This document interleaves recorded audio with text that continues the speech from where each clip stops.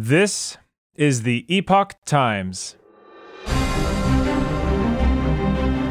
Welcome to Epoch Audio, showcasing the best journalism covering news, culture, and society, addressing issues overlooked or avoided by other media. For the text version of this and more articles providing truth, tradition, and hope, please go to theepochtimes.com.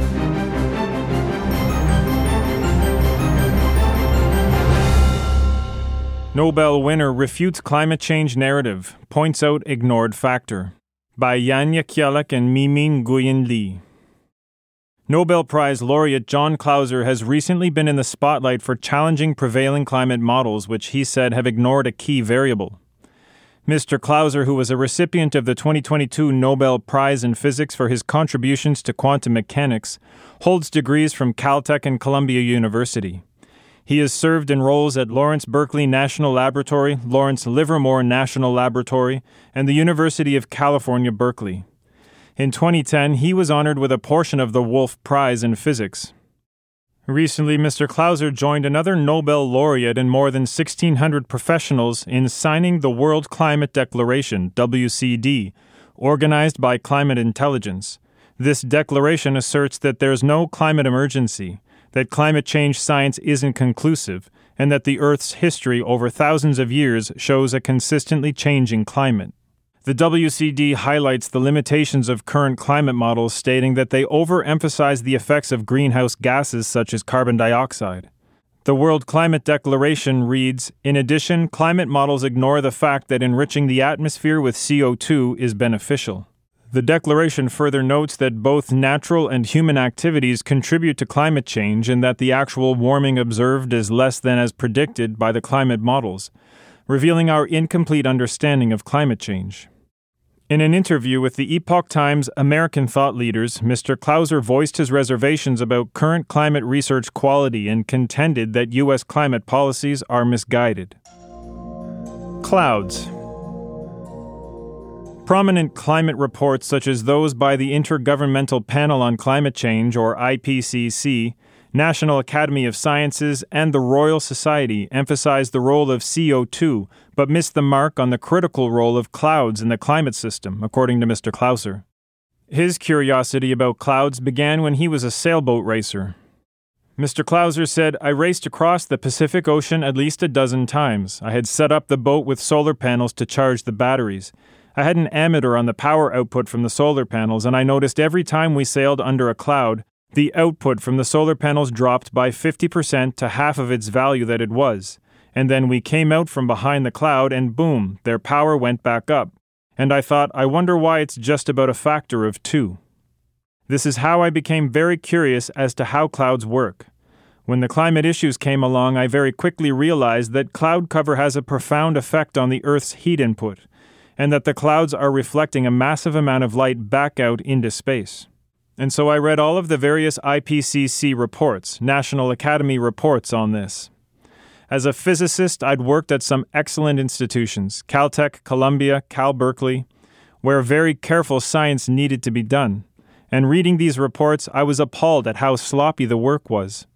And in particular, it was very obvious, even in the earliest reports, and all carried on through to the present, that clouds were not at all understood. It's just simply bad science. Mr. Clauser highlighted insights from former President Barack Obama's science advisor Steve Koonin. In Mr. Koonin's book, Unsettled, What Climate Science Tells Us, What It Doesn't, and Why It Matters, the author noted the inconsistency of the IPCC's 40 computer models, emphasizing their inability to explain the past century's climate and suggesting that these models lack a crucial piece of physics. The missing piece. Mr. Clauser said, "I believe I have the missing piece of the puzzle that has been left out in virtually all of these computer programs, and that is the effect of clouds. Many theories of anthropogenic climate change naturally focus on the effects of human-produced CO2, but he said these models overlook the significance of cloud dynamics." Mr. Clauser referenced the 2003 National Academy report, which he said totally admitted its lack of understanding about clouds and made a whole series of mistaken statements regarding the effects of clouds. Referring to former Vice President Al Gore's film, An Inconvenient Truth, Mr. Clouser said, Mr. Gore insists on talking about a cloud-free Earth. According to Mr. Clouser, this cloudless portrayal of the Earth reflects the approach taken by many in the climate science community. He said, that's a totally artificial Earth. It is a totally artificial case for using a model, and this is pretty much what the IPCC and others use, a cloud-free Earth. He also pointed out that satellite images consistently showed wide variances in cloud cover, which can span anywhere from 5 to 95% of the Earth's surface. He said the cloud cover fraction fluctuates quite dramatically on daily, weekly timescales. We call this weather. You can't have weather without having clouds. Effect of clouds compared with CO2. According to Mr. Clouser, clouds play a significant role in regulating the Earth's temperature, serving as a cloud sunlight reflectivity thermostat that controls the climate, controls the temperature of the Earth, and stabilizes it very powerfully and very dramatically. Because they make up 2/3 of the Earth's surface, oceans are instrumental in cloud formation. Minimal clouds result in heightened sunlight exposure to the ocean, triggering increased evaporation and subsequent cloud formation, resulting in more clouds. Abundant clouds reduce this sunlight, thus curbing evaporation rates and cloud formation, resulting in fewer clouds. This balance acts like a natural thermostat for the Earth's temperature. Mr. Clouser contends that this thermostat mechanism has a vastly greater influence on Earth's temperature than the effect of CO2 or methane. He presented to the Epoch Times preliminary calculations that suggest that the effect of this cloud reflectivity mechanism might overshadow CO2's influence by 100 or even 200 times. All clouds, irrespective of their altitude or type, appear bright white when viewed from the direction of the sun, according to Mr. Clouser. They usually reflect almost 90% of incoming sunlight. The reflectivity fraction is referred to as albedo. The albedo has been inaccurately kept constant in various climate models. He said he finds it baffling that these significant variations ranging from 5 to 95% cloud cover have been overlooked. He also said clouds are integral to weather dynamics, yet current climate models, whose authors admit up front that their models cannot predict weather, have been wielded to foretell drastic climatic shifts, including climate crisis apocalypse. The term climate refers to weather condition averages over the long term, usually at least 30 years. While reliable weather forecasts are limited to about a week with standard weather prediction models, which take into account the role of clouds, Mr. Clouser pointed out a contradiction noted in Mr. Kunin's book. Just a 5% rise in cloud cover can largely counterbalance the temperature effect of doubling atmospheric CO2. Despite such nuances, the IPCC's models persistently assume constant albedo and ignore the vast cloud cover variations, according to Mr. Clouser. Very dishonest disinformation. Mr. Clouser observed that the drive to address human-induced climate change is increasingly shaping political agendas and influencing the strategic direction of entire nations. He said the whole world is doing all of this. A lot of the pressure is actually coming from Europe, all of these various world conferences, he said, speculating that much of this push might have its roots in Mr. Gore's An Inconvenient Truth, which he feels has incorporated inaccurate science. Mr. Gore's film claims that humanity is triggering a dire climate crisis that necessitates global action. But Mr. Clouser said that climate change is actually very dishonest disinformation that has been presented by various politicians.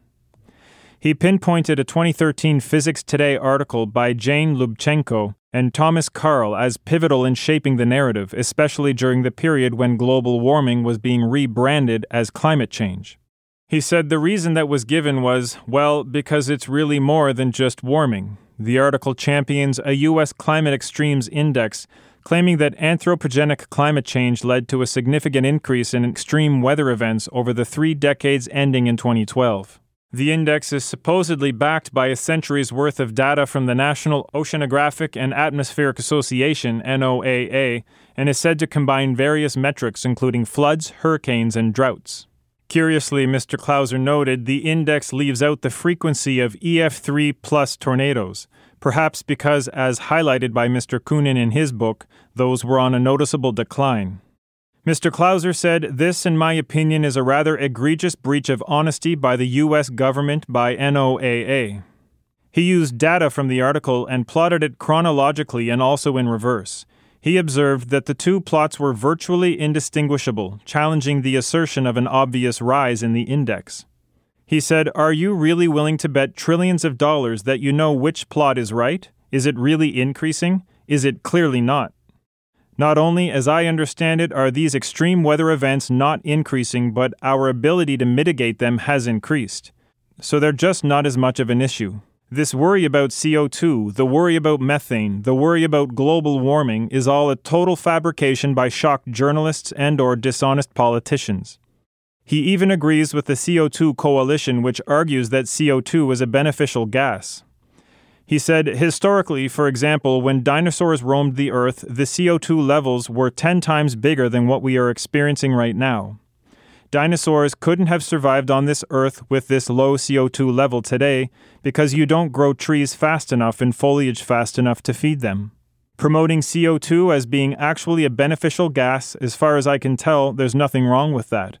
As I have just mentioned earlier, it is not at all significant in controlling the Earth's climate. He criticized U.S. government efforts to reduce CO2 and methane as a colossal misuse of resources better allocated for humanitarian endeavors. Such initiatives should be stopped immediately, he said. It's a total waste of money and time and effort. It is strangling industry. But he said he isn't holding his breath. My suspicion is what I am saying here will be totally ignored because people don't like being told they've made big mistakes of this magnitude. Thank you for listening to Epoch Audio. That was Nobel winner Refutes climate change narrative, points out ignored factor. Written by Yanya Kielek and Mimi Nguyen Lee. Read for you by Chris Rod.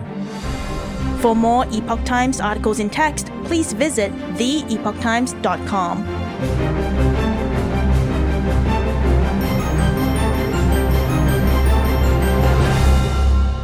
This is the Epoch Times.